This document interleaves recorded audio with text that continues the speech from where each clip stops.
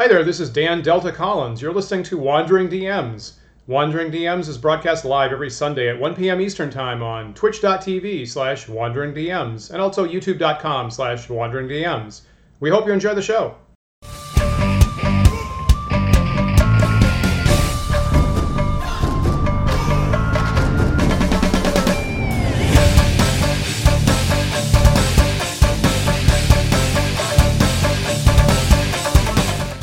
Hi everyone, welcome to Wandering DMs. I'm Paul. And I'm Dan, and on this episode of Wandering DMs, Paul and I are going to be talking about how D&D is good for you in the rest of your life, even when you're not actively playing. And of course, Paul, we were fortunate enough to have a special guest last week, Mr. Ethan Gilsdorf, who is author of Fantasy Freaks and Gaming Geeks, and he has a TEDx talk that's gotten many, many views on kind of the same subject on why is D&D good for you in real life. And we felt like we wanted to talk more about that, and so did our viewers, actually. We got several comments about that. And it's something that's been on my mind for ever. So I have a pretty deep list of things that I feel I could reference that. So so we wanted to talk more about that today. Of course, don't forget that we're brought to you with the help of our sponsors at dscribe.com with a special offer for viewers, but more of that on the end of the show. Great, awesome. So, why D&D is good for you? The interesting thing here is, the first thing that I thought of when we brought up this topic is that I remember 20 plus years ago being in college, and my girlfriend at the time, wife now, was studying psychology and wrote a paper about the psychological impact of role-playing games, and I think the major thesis was that it's actually really beneficial. Now this is really interesting because, you go back 20, 30 years, there was a really big question mark on this issue.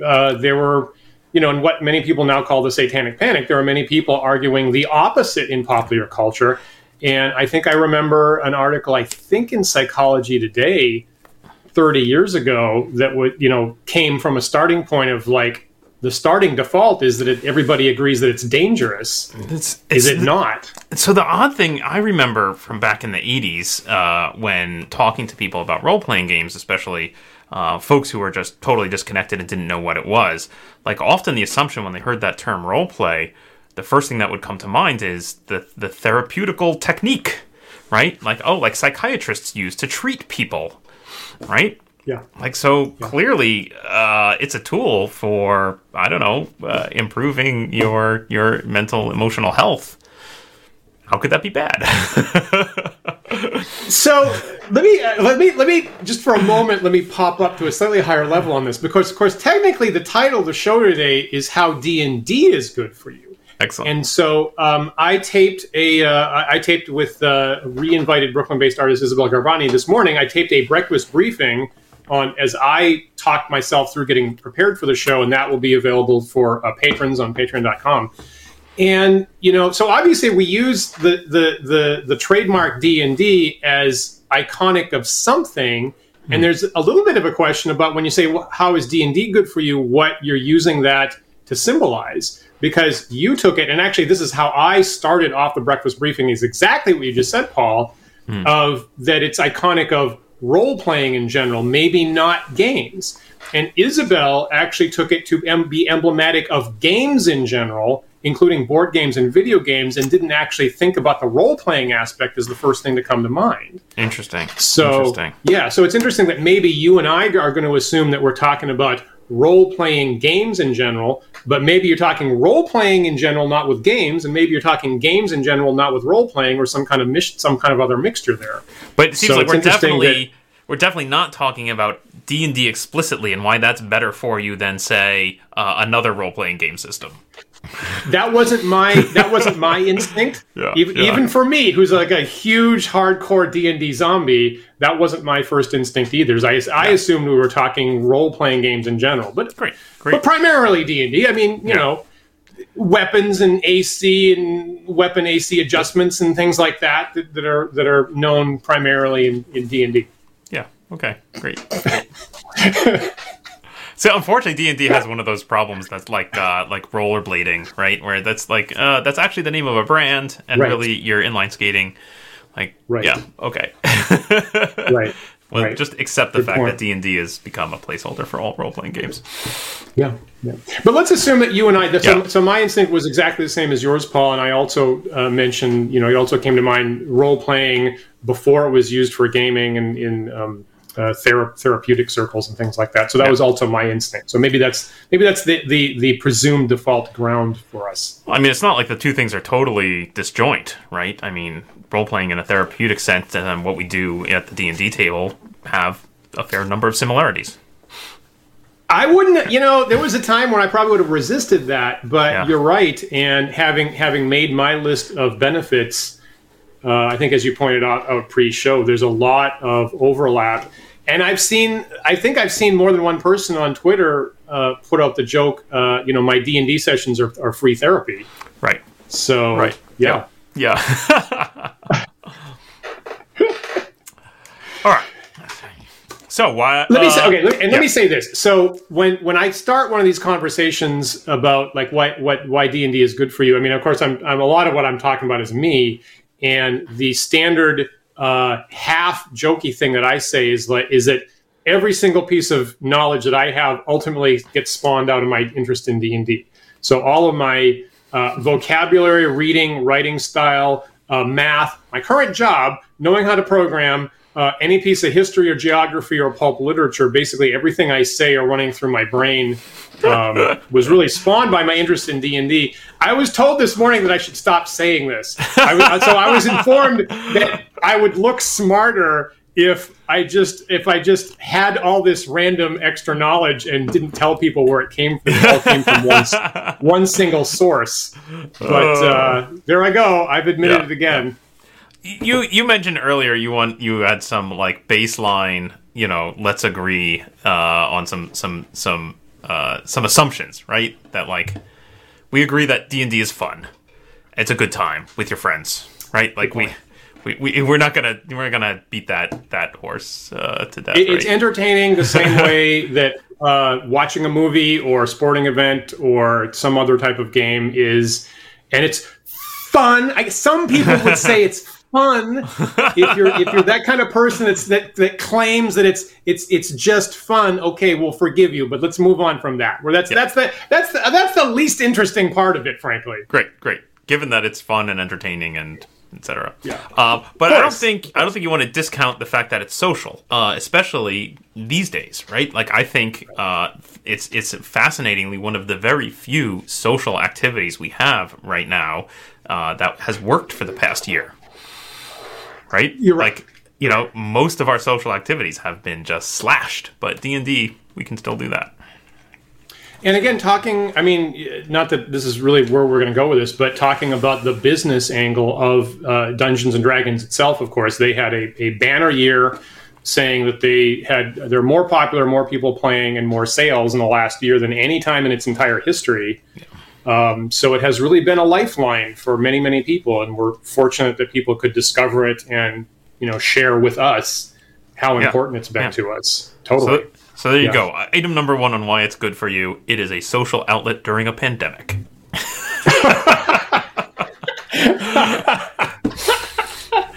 This show's going to look really weird some year. Someone's going to dig into this and go, "Wow, what are they talking about?" Yeah. Nope, real thing, everybody. Actual thing. Now, of course, in the past year, you and I have been talking a whole lot about playing online. And of course, with us being in separate houses and separate places, we are fortunate historically that we just happen to have the technology available that you could play D&D and socialize online. That just a couple of years ago, you couldn't do that. So that has been a magical silver lining that happened to come up at the same time, and thank goodness for that. Yep, totally agree. Yep. All right, so what else do you have there, Dan? Why is D&D good for you? Okay, so for me, as I kind of pointed out at the start, my vocabulary all comes from D&D. So the books that I read, the way that I write. When we had Luke Gygax on a couple weeks ago, he mentioned the high Gygaxian prose that Gary would write the first edition books in, and really looking to actually challenge us with new words out of the thesaurus that maybe we're not initially familiar with. Very much in the tradition of the pulp literature heroes of Gary's, like Jack Vance in particular, people like that, really challenging us with extra vocabulary to make it feel slightly alien and slightly, a world that's slightly alien and slightly risky and hard to hard to come to terms with. I mean, how much of that though is actually specifically D&D, right? Like, certainly one can improve one's vocabulary simply by reading a lot, right? But, like, reading a wide variety of things will expose you to more words than you're used to or comfortable with. It's an interesting point. Totally true, of course. Yeah. I feel that it's an interesting gesture on the part by someone like Jack Vance or somebody like that, that's specifically trying to make it hard. And frankly, like when I teach, like, I'm always trying to make everything simpler. Like, how it's simpler, cut. That's the motive. That's the mental space that I'm in almost all the time. I don't know too many works of art, verbally, where someone sat down and intentionally tried to make it harder on you in order to make it feel alien and foreign and distant. And maybe someone could correct me about that, but I don't know too many, maybe like Ulysses or something like that. But I feel like that pulp literature tradition of trying to invoke a world that's weird, weird fiction, and using the terminology to inculcate that. I don't know too many other pieces of art, or certainly in a documentary or a history, I don't think you're going to get that same actually smash the cantaloupe in your face action of, here's a bunch of words that I know you don't know, just so you can suffer through it. If I could, I feel like at one level of abstraction here, there's also the fact that D&D introduced me to these authors that I would not have gone and looked for myself, right? Like Jack Vance. Definitely. And likewise, I would say most role-playing games, if we expand our view out from Dungeons & Dragons, most role-playing games are referential in some way to some literary or other cultural source, right? Right? So the more I play different role-playing games, the more that they're exposing me to, to more literature, more pop culture, more whatever.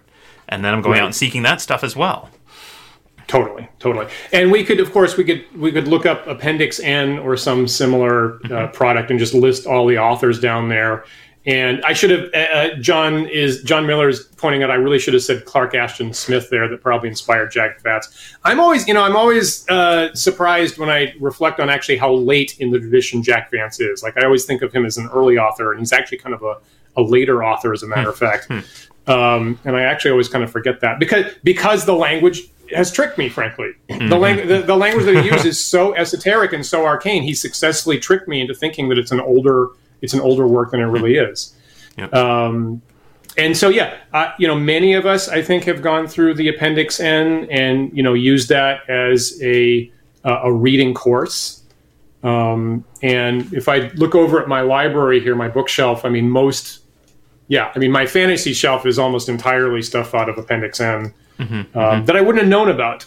Right? And it's almost embarrassing that I wouldn't have known about half of these things, or even 20% of these things, if it hadn't been for D&D with some kind of list of pulp sources.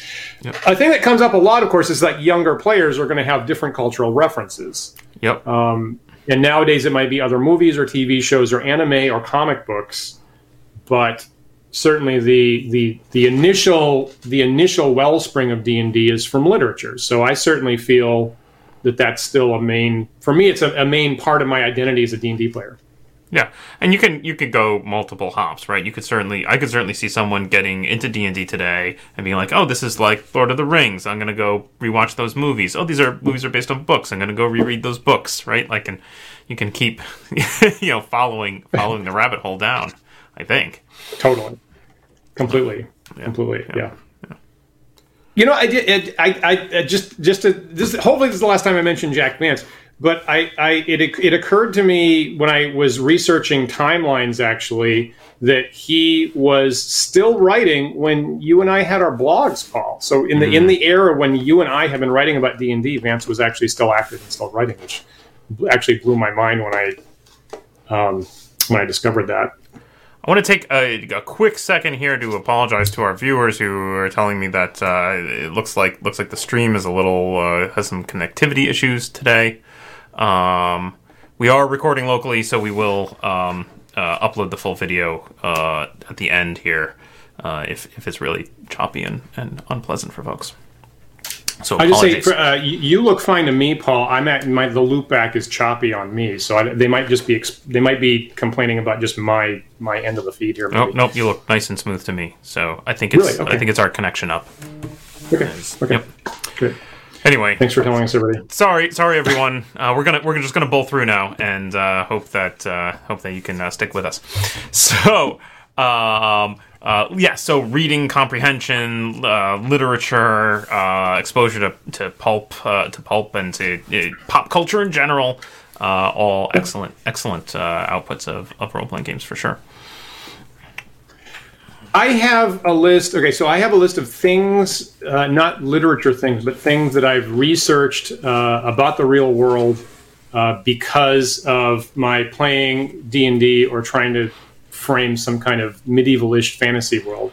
Mm-hmm. And so over the years, I have spent at least some amount of time going to the library and reading about language, biology, animal behavior, mythology, medieval art, medieval monster conceptions, feudalism, politics, economics, travel, trade, navigation, geography, climatology, military science, technology and engineering, demographics, religion, writing, et cetera, and history. Did I have that in there? So all of these things I've spent at least some amount of time reading up and learning about in order to create a more compelling or more hopefully realistic, world with verisimilitude, you might say. Yeah, yeah, for sure. I mean, definitely, I would say that for me, some of the deepest sort of historical dives I've gone on have been because of role-playing games. Now, not in this case, not D&D, but usually actually horror for whatever reason. I often find my horror games are inspired by some historical moment, and then I dive deep into that historical moment. I then make the mistake of assuming that everyone is just as completely immersed in it as I am and have all this information. But I've actually, I've run a horror game that was set in Cold War Berlin, and I've run one that's sort of set just in the 80s during Satanic Panic, with that as a theme. And I've gotten to this point now where I will try to boil down information into just a one-page, here's a historical outline for you of the period we're playing in, and leave that printed out around the table, as people show up at a convention, read the historical background of the period we're playing in, which is really fascinating, right? Because I've gone down these crazy wells of information. Playing Cthulhu, I've read way more about sort of 30s crime era, Depression era stuff because of Cthulhu than I would have otherwise. There you go. Yeah. Now, the funny thing is, it's funny that, because I make the exact same mistake about assuming that all the other players are going to be as knowledgeable about as I am. But I find that it works in my favor because I think, as I've said maybe at least once, they generally think that I came up with some kind of insane, not conceivably real thing out of my mad imagination. Yeah. Right. Yeah.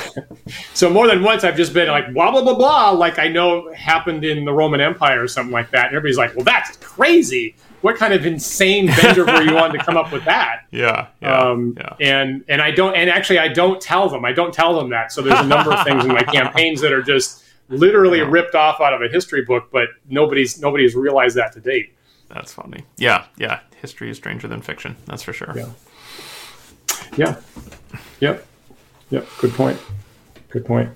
I gotta say, Paul, your game around the Satanic Panic is. I'm pretty sure it's the best game I ever played. I was amazed and stunned and shocked, and I think you've spent a little time thinking about whether that's maybe publishable in some form. Yeah. Just really, and frankly, no matter what you do, you're not going to have the magic of you running it.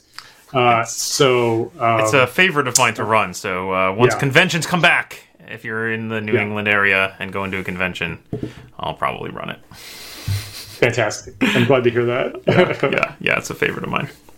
But yeah, it's interesting. It's interesting just to dive into. It's weird to think of just like the 80s being a historic period, and right. Yes, I lived through it, but you take a look back and think about how culturally things were different back then. It's fascinating. Yeah. It really is. Anyway, what else do you have for us? Other reasons that D&D are good for you? Okay, so I have a bullet point that says learn math and probability.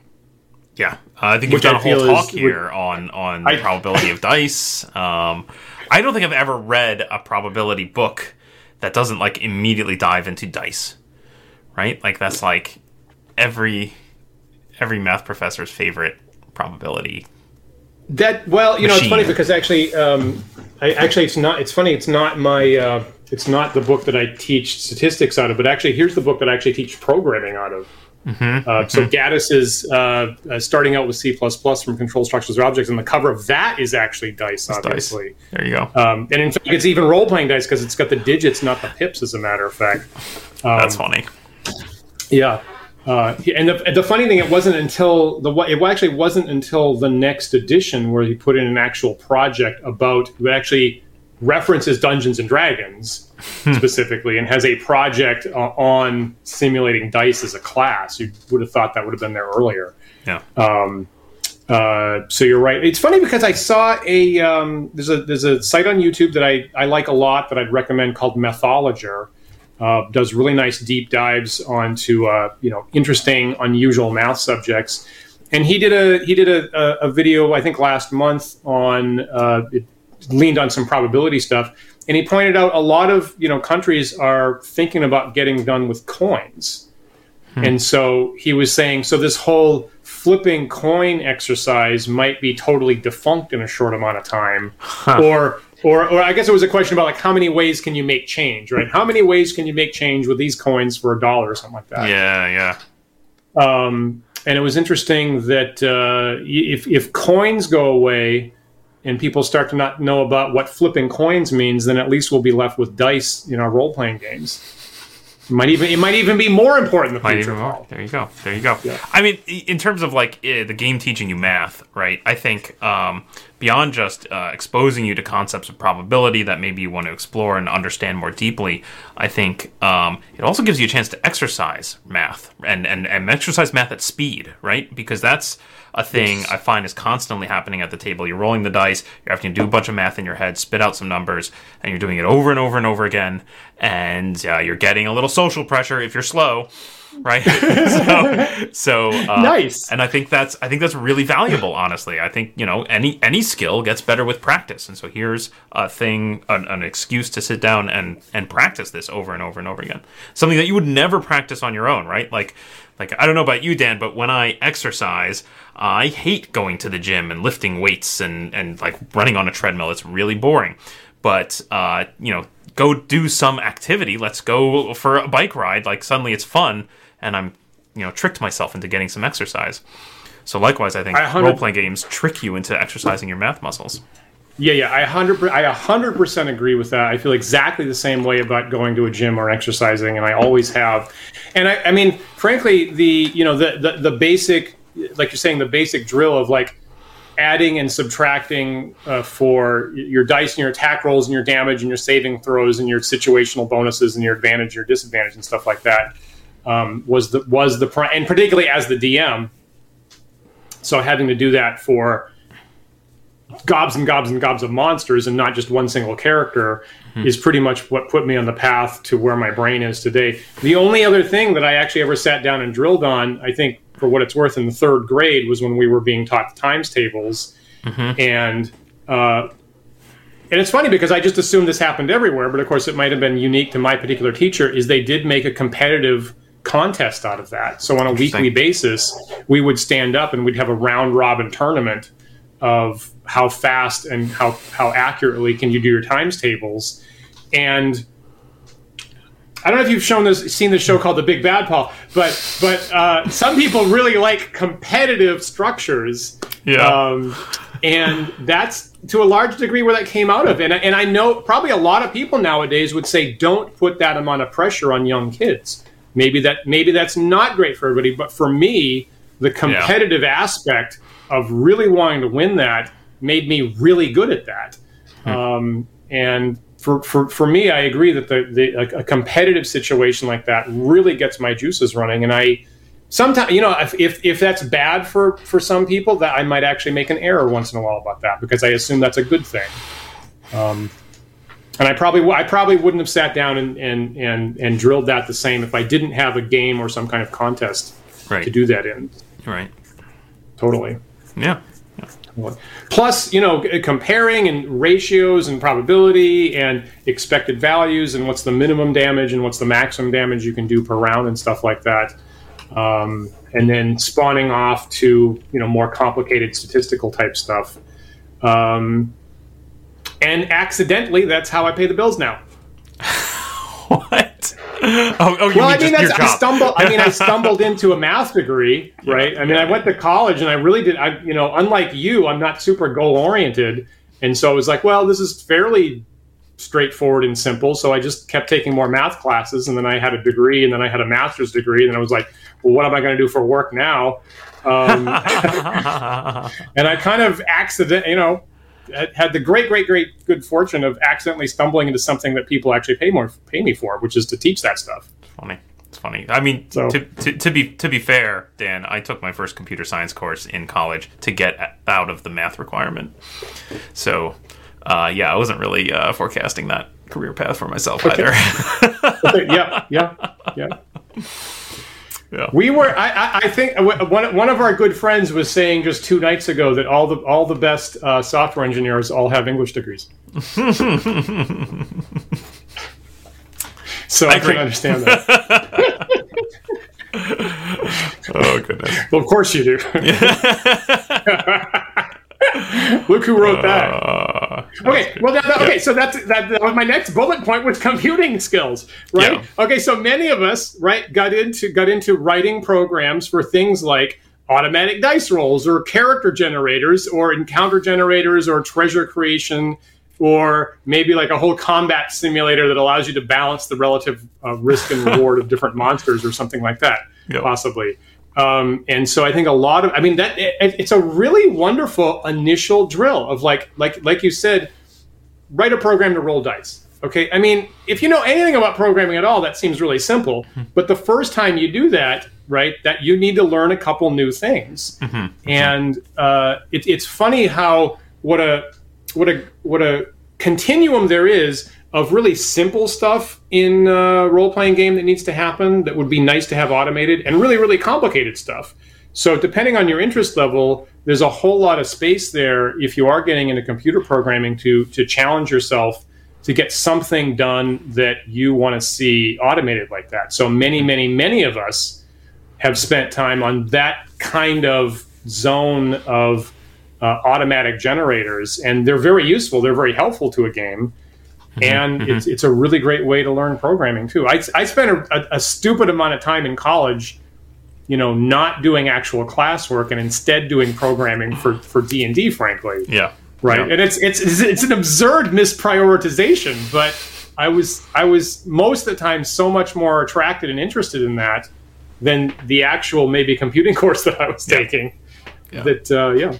I mean, as they say, right? Necessity is the mother of invention, and there you go. But I would say I certainly have spent a lot of time. I'll probably often spend more time writing a program to solve a problem for me than if I had just sat down and done it manually. And hopefully not too much, but that's historically been true too, right? Like the overlap of computer science enthusiasts and role playing enthusiasts has always been very high, right? A lot of, if you go back into like some of the very early days of programming, a lot of the early examples are folks trying to figure out how to make D&D happen on their computer. Absolutely. Absolutely, yeah. At least in video games, I can tell you that. That's for damn sure. Yeah. Well, it can possibly go. And before I forget, I'll say if you're interested in more of the programming that Paul and I do, please go to visit github.com/wanderingDMs, and you'll see a couple of small things that we put up there that have come up on the show. And then I also have my own GitHub as well, which is Daniel R. Collins 1 there, which has which I've had for a longer time, so it has a number of longer things that some of us are still developing, actually. And your point, Paul, about wanting to make a computer version of D&D, it's interesting because that all goes back to that very first meeting that Gary Gygax had with the Twin City guys, that supposedly Dave Arneson came in and showed the whole complicated Blackmore world campaign that one could consider. And also Dave McGarry came in and had a very focused board game dungeon session, specifically because he wanted to deliver part of the experience that you didn't need a dungeon master for, or referee, as it was, because this was before the dungeon master term came up. And so the desire to have a DM-less version of D&D, I think, really inspired a lot of those computer versions of the game, and really inspired a lot of video game that came later. And that desire occurred even before D&D was even a thing.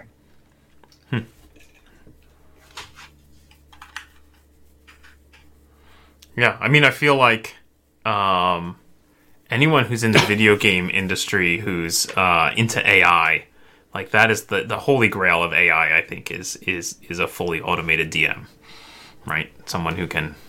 Yeah. And there's been some recent things all along that direction. I can't remember what the heck the name of it was, but there was a recent app that you could get that was attempting to be an AI dungeon master, in a purely kind of story based sort of feeling of a D&D or a dungeon exploration. It's really funny because when I think of AI in terms of actual D&D, I actually think of it for the players. I actually think of AI, like I would love to have a machine learning AI that optimized the player play, at least on simple encounters, to know what the optimal strategies were, so that you could properly balance things like challenge ratings. Because presumably there's some sort of optimal play, and we should take that into account. And if there was an AI that could do that on a repetitive basis, it would be a lot easier to actually dial in your supposed challenge ratings. So on my end, I would like an AI that optimized on the player's end. On your end, if we had an AI that did the DMing, we could just automate the whole game. Great. None of us need to do that. The thing I was thinking of for folks who are interested, because I had to look it up and find it, it's play.aidungeon.io. Check it out. It's crazy. Really? Yep. It has to be a fully AI run dungeon. It's weird. It's fun. Try it. Fantastic. Let me get back. We had a question in the chat about whether your Satanic Panic game was on video. We do not have that. No. Unfortunately, it's never been streamed. Yeah. It's still a mystery. I'll have to figure out at some point some way to expose that wider. Yeah. Anyway, why is D&D good for you, Dan? What else do you have? Okay, so it's funny. So we're joking here about just remove all the people. We're joking here about remove all the people, and our good friend Joshua there was saying, well, yeah, the more you do the computer version, the more you're taking out the social aspect. And of course, we started off the show saying one of the major things is the social aspect, right? The role playing part, even before the game playing part, was of course the first thing that popped into your head. Both of our heads, actually. So, there's a whole bunch of different things on that. The very first thing to me is learning teamwork, right? So learning to work as a team. You have different proficiencies, of course, different specializations, and learning how to work with a bunch of people to optimize and become a team that's more than just the sum of your parts is a great lesson. Again, in a context where No one's going to lose a job. No one's going to lose $1 million. No one's life is literally going to be on the line. And you can practice that interaction of who can speak, who gets time to share an idea, and how can an idea be, improved communally. How can you balance risk and reward in that situation? And of course, like you say, we know there's all kinds of company retreats, right? When I was in high school, I think sophomore year, we had a program called, oh Lord, I even T-dated it here, and yeah, but I hear what you mean, right? You're talking about something above. It was like Challenge Above or something like that. I can't remember. But of course, there's a whole lot of team retreats where people pay big money to have that teamwork building exercise type stuff, and that's all built into an essential part of what D&D is. Yep. Yeah, absolutely. You're absolutely right. I mean, and this is touching on a thing that we talked to Ethan about, which was just generally D&D making this safe place for you to practice various social skills, right? From teamwork to anything, right? Like if you're, maybe have some trouble relating with other humans for whatever reason, right? That D&D gives you the context in which to practice that skill in a low stakes way. Right. And I totally agree with that. Yep. And I've said this, and multiple reviewers have said the following, particularly for maybe young children, someone who's on the spectrum, which I consider myself to be, one of our brothers or sisters who's autistic, being able to practice and engage in those social interactions. And now I can't remember who it was. Was it Ethan telling us about... Someone was telling us, actually, I think it might have been Joshua, actually, in the Discord chat, telling us about someone whose child was autistic, and they tried to say something, and then the DM, who's I believe is their parent, said, "But your character has charisma 14. They wouldn't be so rude." But try again, right? Try again with something that your character really would say, and that would make the other person, want to do the thing that you're asking them to do. Which is, can't think of another opportunity you would have, because you have a little bit of a barrier there. It's like not you're being rude, right? That would come off as punitive, but the character that you're playing is being unnecessarily rude, and that one step of difference all of a sudden feels to me like a lot safer, rather than you're being rude.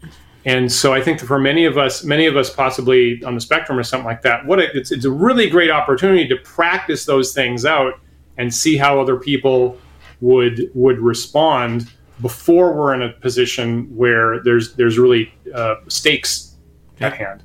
Yeah. I mean, you mentioned earlier in your list not only folks who just have trouble with this, but any young developing minds. Right. And when I quickly Google searched our main question here of why is role-playing good for you, is what I entered into my Google search. Immediately what I got back is a whole bunch of articles on the intellectual development of young children, right? It's talking specifically about why is it good for little kids to run around and pretend to be Superman. And not, it's not talking about D&D, but it's talking about a thing we do that's pretty close. Right, and it talks a lot about exactly these same points of it being a good place to practice, emotional and social skills. It's very powerful, and this is touching, I think, also into what we were talking about before about it being used as a therapeutic tool in in psychiatry. There's a couple of really... I mean, there's been so much interesting chat go by that I haven't had time to spot all of it. But BK Dan said that he has a son that it's been very beneficial to, which is a great observation. That was the wrong one. But you know what? I wanted to see this too. We'll come back to this. And John Miller's saying, do we have only anecdotes, or do we have specific studies about the benefits or harms of D&D? That's an interesting question. I couldn't cite anything right this second. Sorry, I was trying to put up BK Dan's thing here about the sun being on the spectrum, and he responds really well with D&D social skill development. That's so wonderful to hear. Yeah, for sure. And I feel very sympathetic to that. Are there studies? I mean, yeah, I don't know. I mean, the only thing I can refer to is minor stuff from way back when I was in college. It seems like there must be more modern studies on this. There must be. I don't have them at my fingertips, but if anybody does, we'd love to see them. That. We should look that up. We should look that up afterwards. I can't cite anything on the show right immediately, but I bet there has to be, like you said, when Jen, I believe, did that a long time ago, there was a lot of thought going into that kind of stuff for years at this point. So you'd think that there would be. Stephen Wendell is saying everything I really needed to know I learned playing D&D, which I think either you're agreeing with me or you're rephrasing even better the thing that I said at the start of the show. Gotcha. Right. So I think several of us are going to be researching that afterwards. Yeah. Which is great. I will not be surprised if it exists. Yeah. Now, on that same thought line, one thing that occurred to me is it's really nice to be able to literally take a role in the sense of practice what it's like to be another person, because that's all part of role. You're not entirely just yourself. You're taking on some other person, in a world.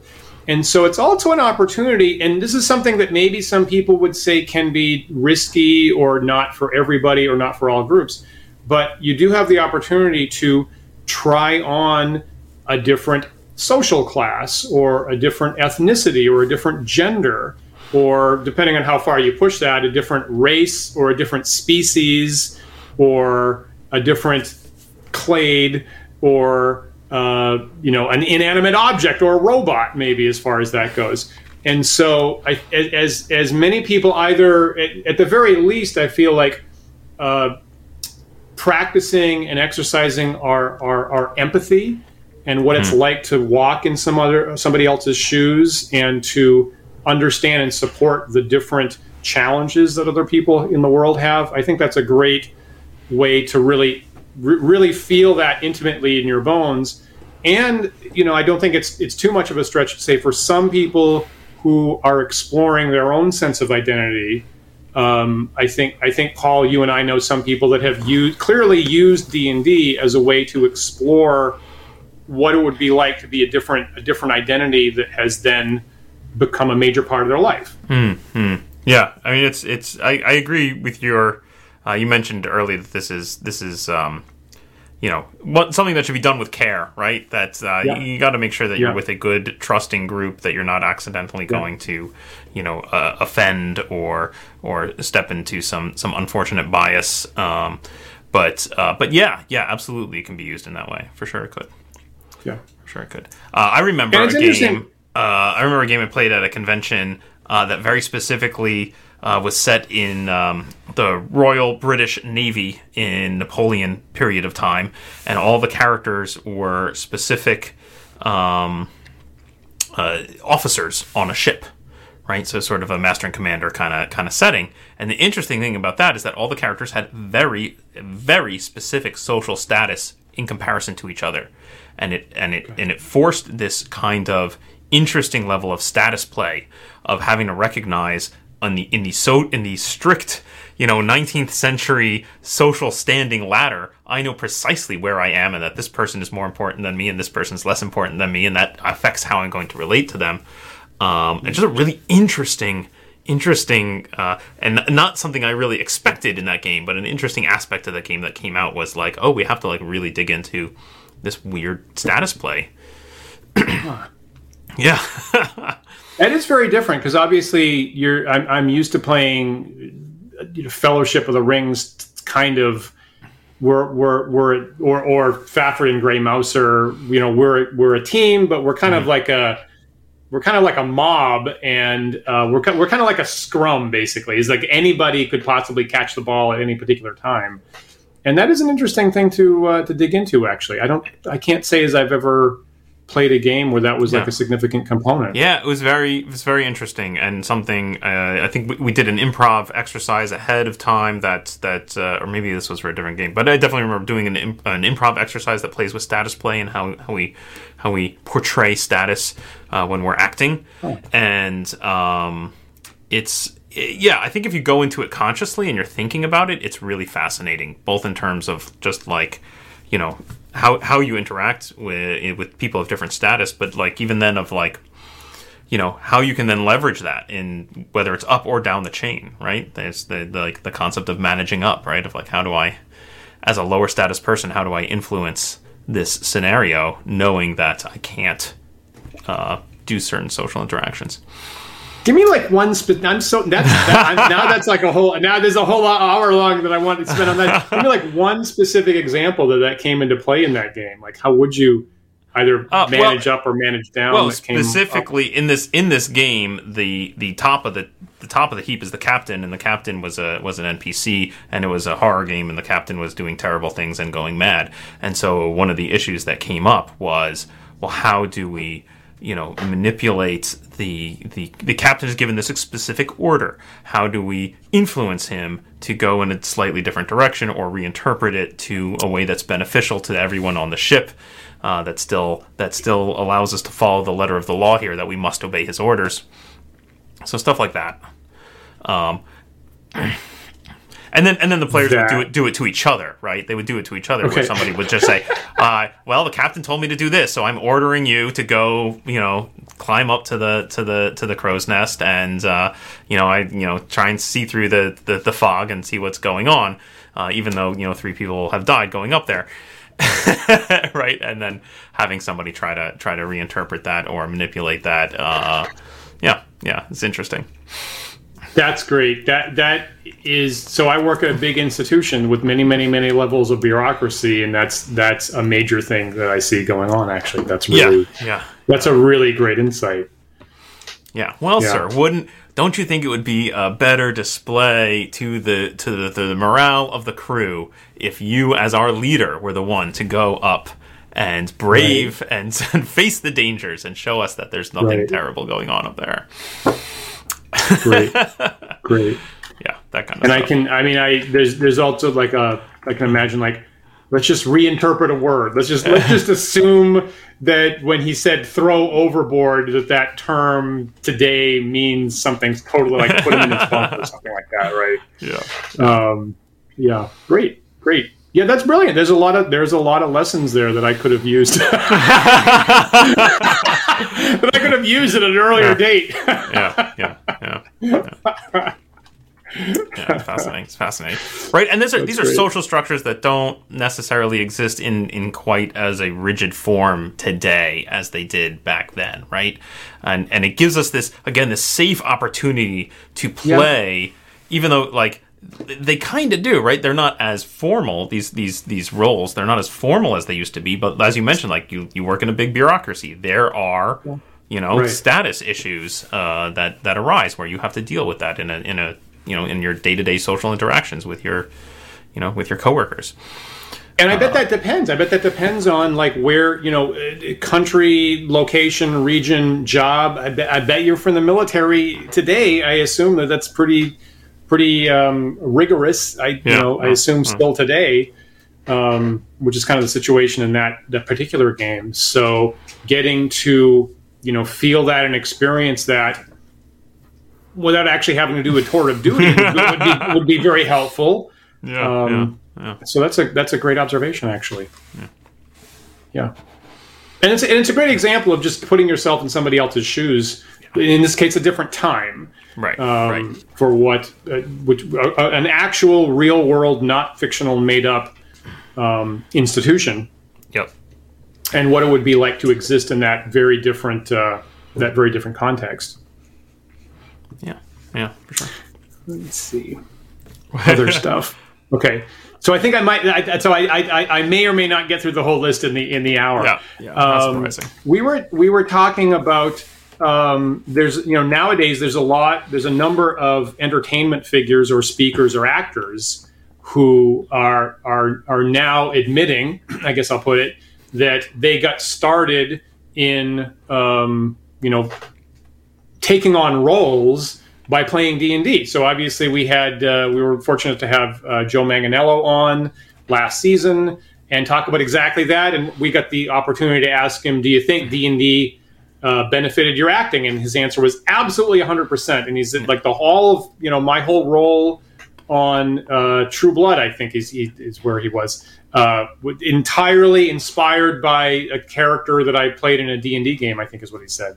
Yep. And obviously people like Stephen Colbert and Anderson Cooper and many, many other people have said the same thing. And I think the director, Jon Favreau, who of course directed the original Iron Man and basically launched off the whole Marvel Cinematic Universe. And let me see, there's some other job he's done recently. What is it? I think it's on a Disney Channel, some kind of... You're talking about The Mandalorian? Oh, right, that show, right. Yeah, that's a show, too. Yeah. And so, I believe he said he started, writing stories and creating characters for D&D games in the past as well, is how he got started. So... I mean, I feel like you're blurring the line here between two separate things, which are both really interesting and important. One is just pure like acting skill. If you want to be an actor, then yes, of course, D&D is great practice for that, right? You're going to take on other roles and pretend to be different people who are different from yourself. Yes, and you maybe you'll even do some voice work. Maybe you'll try to like portray different emotions than what you're feeling on your face, right? Like there's you'll definitely get a chance to do all of that in D&D. On the other hand, also like it promotes creativity, right? Like it allows us to exercise our creative muscles, and possibly that could lead to careers down the road. The one that jumps to mind for me always is Pendleton Ward creating Adventure Time, the cartoon Adventure Time, which he's said many times is like based on the D&D campaign he was playing. Right. And same for Game of Thrones, right? My understanding is that came directly out of somebody's D&D game, more or less. Really? That one I hadn't. I think so. Yeah. I think George R. R. Martin, right? Yeah. Right. Oh, yeah. We could look it up. Maybe I might be, if I'm misremembering that, I apologize. But I thought I read somewhere, and I have not read the whole series, but I thought I read somewhere that basically the setting and the events came out of his D&D game. Fascinating. I believe is specifically his AD&D game, as I thought. Wow. I could be mistaken about that. Yeah. That's okay. great. I should look that up, and I'll put in the description if I'm totally off on that. I'll put an apology. Yeah. But certainly, I mean, now, these days, of course, we're seeing D&D as directly as the entertainment, but there's a lot of cases, I think, where D&D was just the inspiration point for subsequent creations. So John Miller in the chat saying that Martin used to game master the GURP system. Oh, there you go. Right, and he has a credit in the Fiend Folio. That's great. Right, thank you, Adam. That's great. Yeah. Okay. Yeah. Okay. Right. Yeah. Awesome. Yeah. Come on, I wasn't totally off base on that. I mean, there you go. If you're going to create content for your D&D game, not only you're exercising your creative muscles, but also your writing skills, right? Yeah. Like maybe you're going to publish your D&D adventure. Okay, now we're learning all kinds of stuff. There was a point where again, those latter things weren't possibilities. So up until I think it was in like the last 10 years, most celebrities or actors, if they did it, they kept it secret. That was a deep, dark secret that you kind of didn't admit publicly until fairly recently.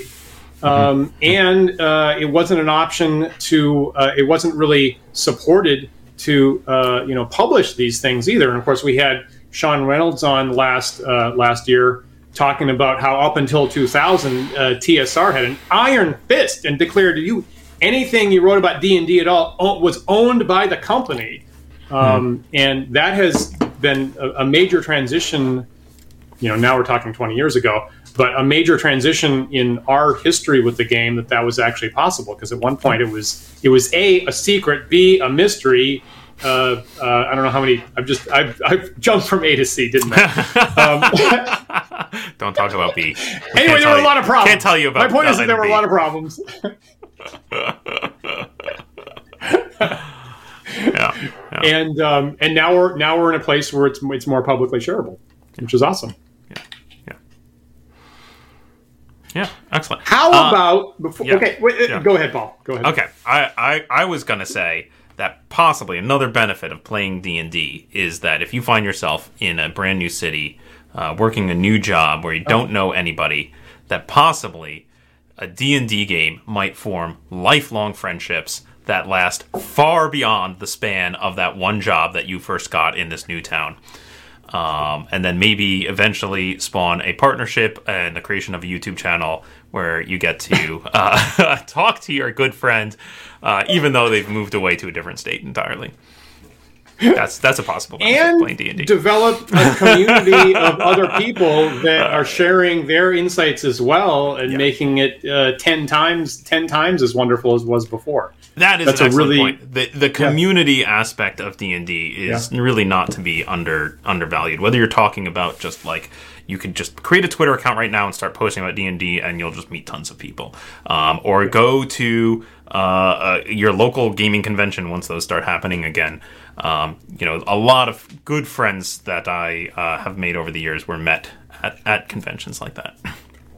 It's fun. Just last week, and it was tied up with some other issues, but our friend Angela Black said the exact same thing.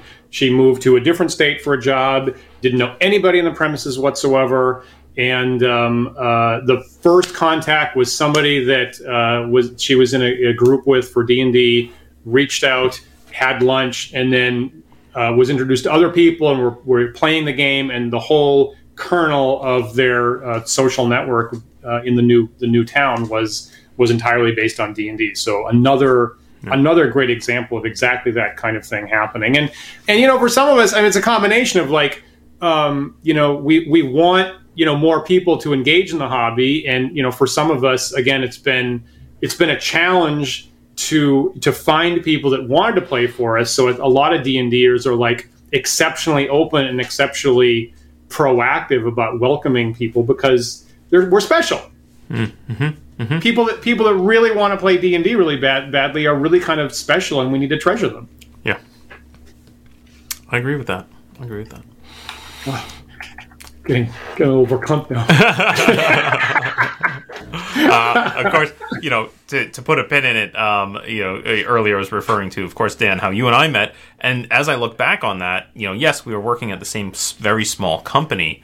Right. But as I recall, actually, I think consistently throughout that tenure, we were on different projects. I don't think that we ever really worked on the same project at the same time. And that really our friendship forged at the D&D table when we started playing. You're right. 100%. Yeah. That's a really good point. I can't remember whose idea it was. I mean, maybe it was your idea to start playing after. Well, I remember specifically. Here's the funny thing.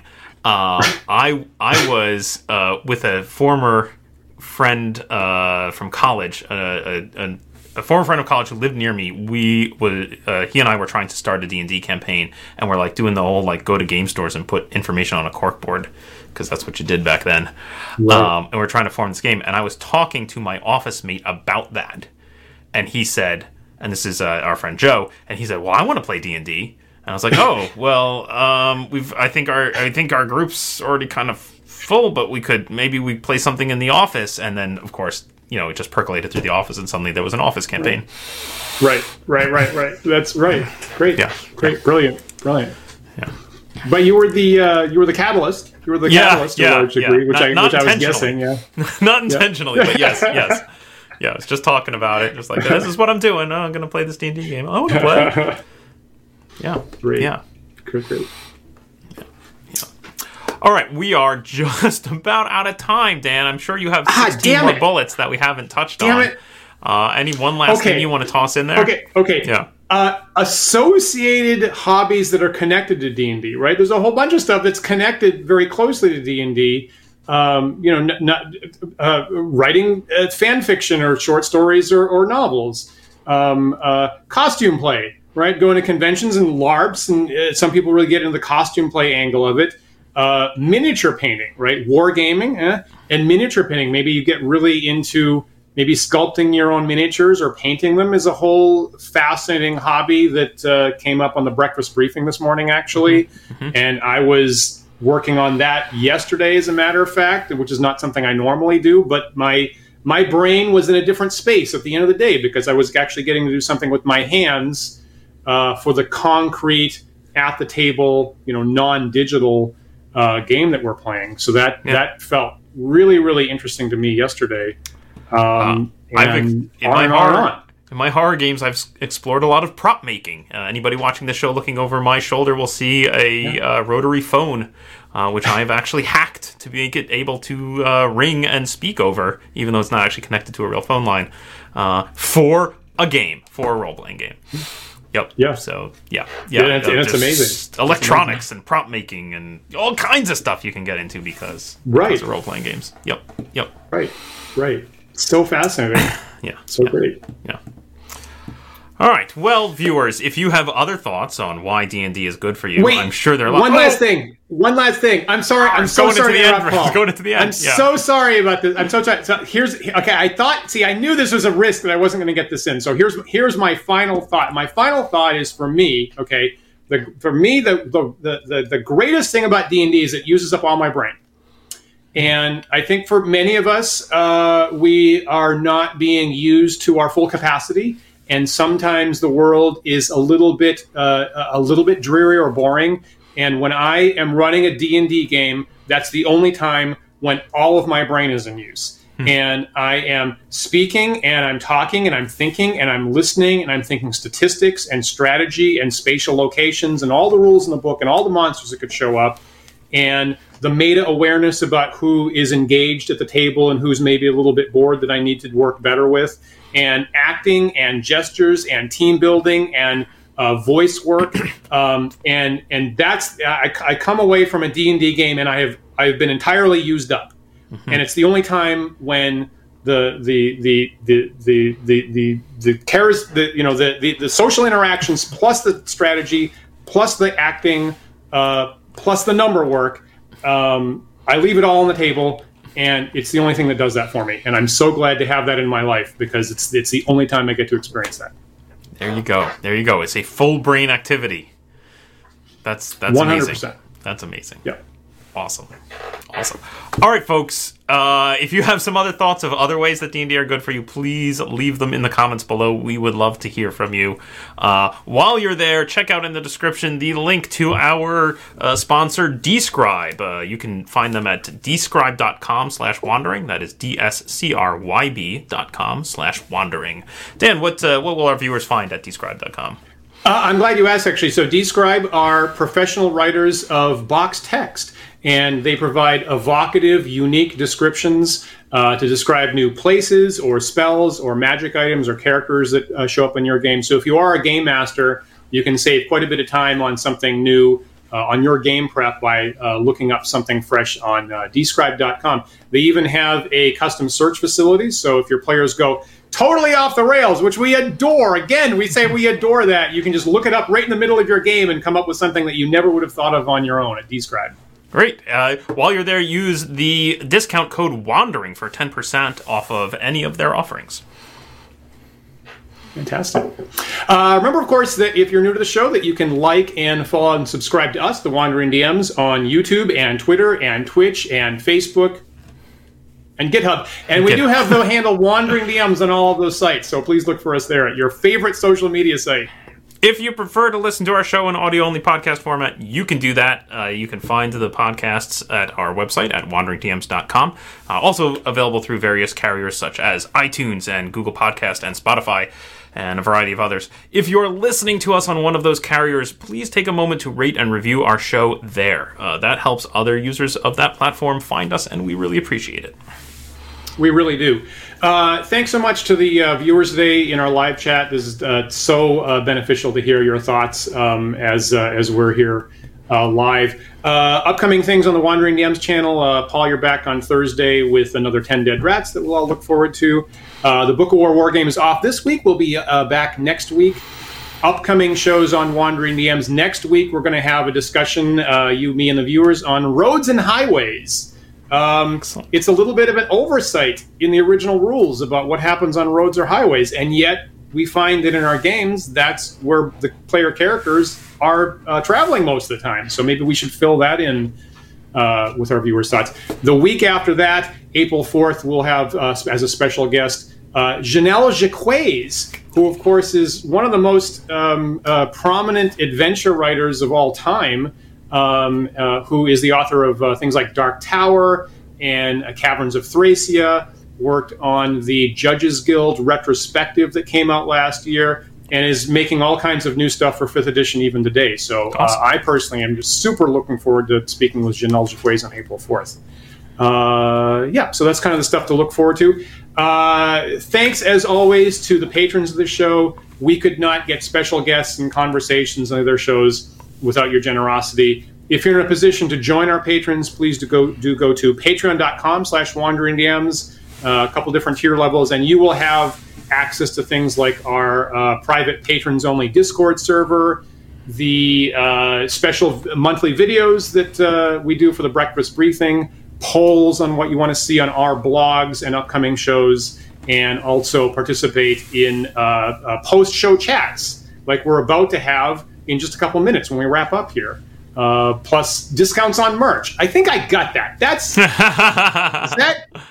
Is that most everything this time, Paul? It's really hard to remember all that stuff. I think you got all the benefits. Did you mention the private videos, such as the breakfast briefing that you did this morning? I think I did. I got that in. Mostly just because I just did one. Because I just filmed one. Otherwise, I probably wouldn't have remembered that. Yeah. Whew. Yeah. Awesome. Anyway, patreon.com/wanderingdms. Great. That's it. Right. Great. Okay. So remember, we're back. We're here every Sunday at 1 p.m. Eastern time. So we do hope that you'll join us again, dear viewers, next week for another thought-provoking discussion. We'll see you then.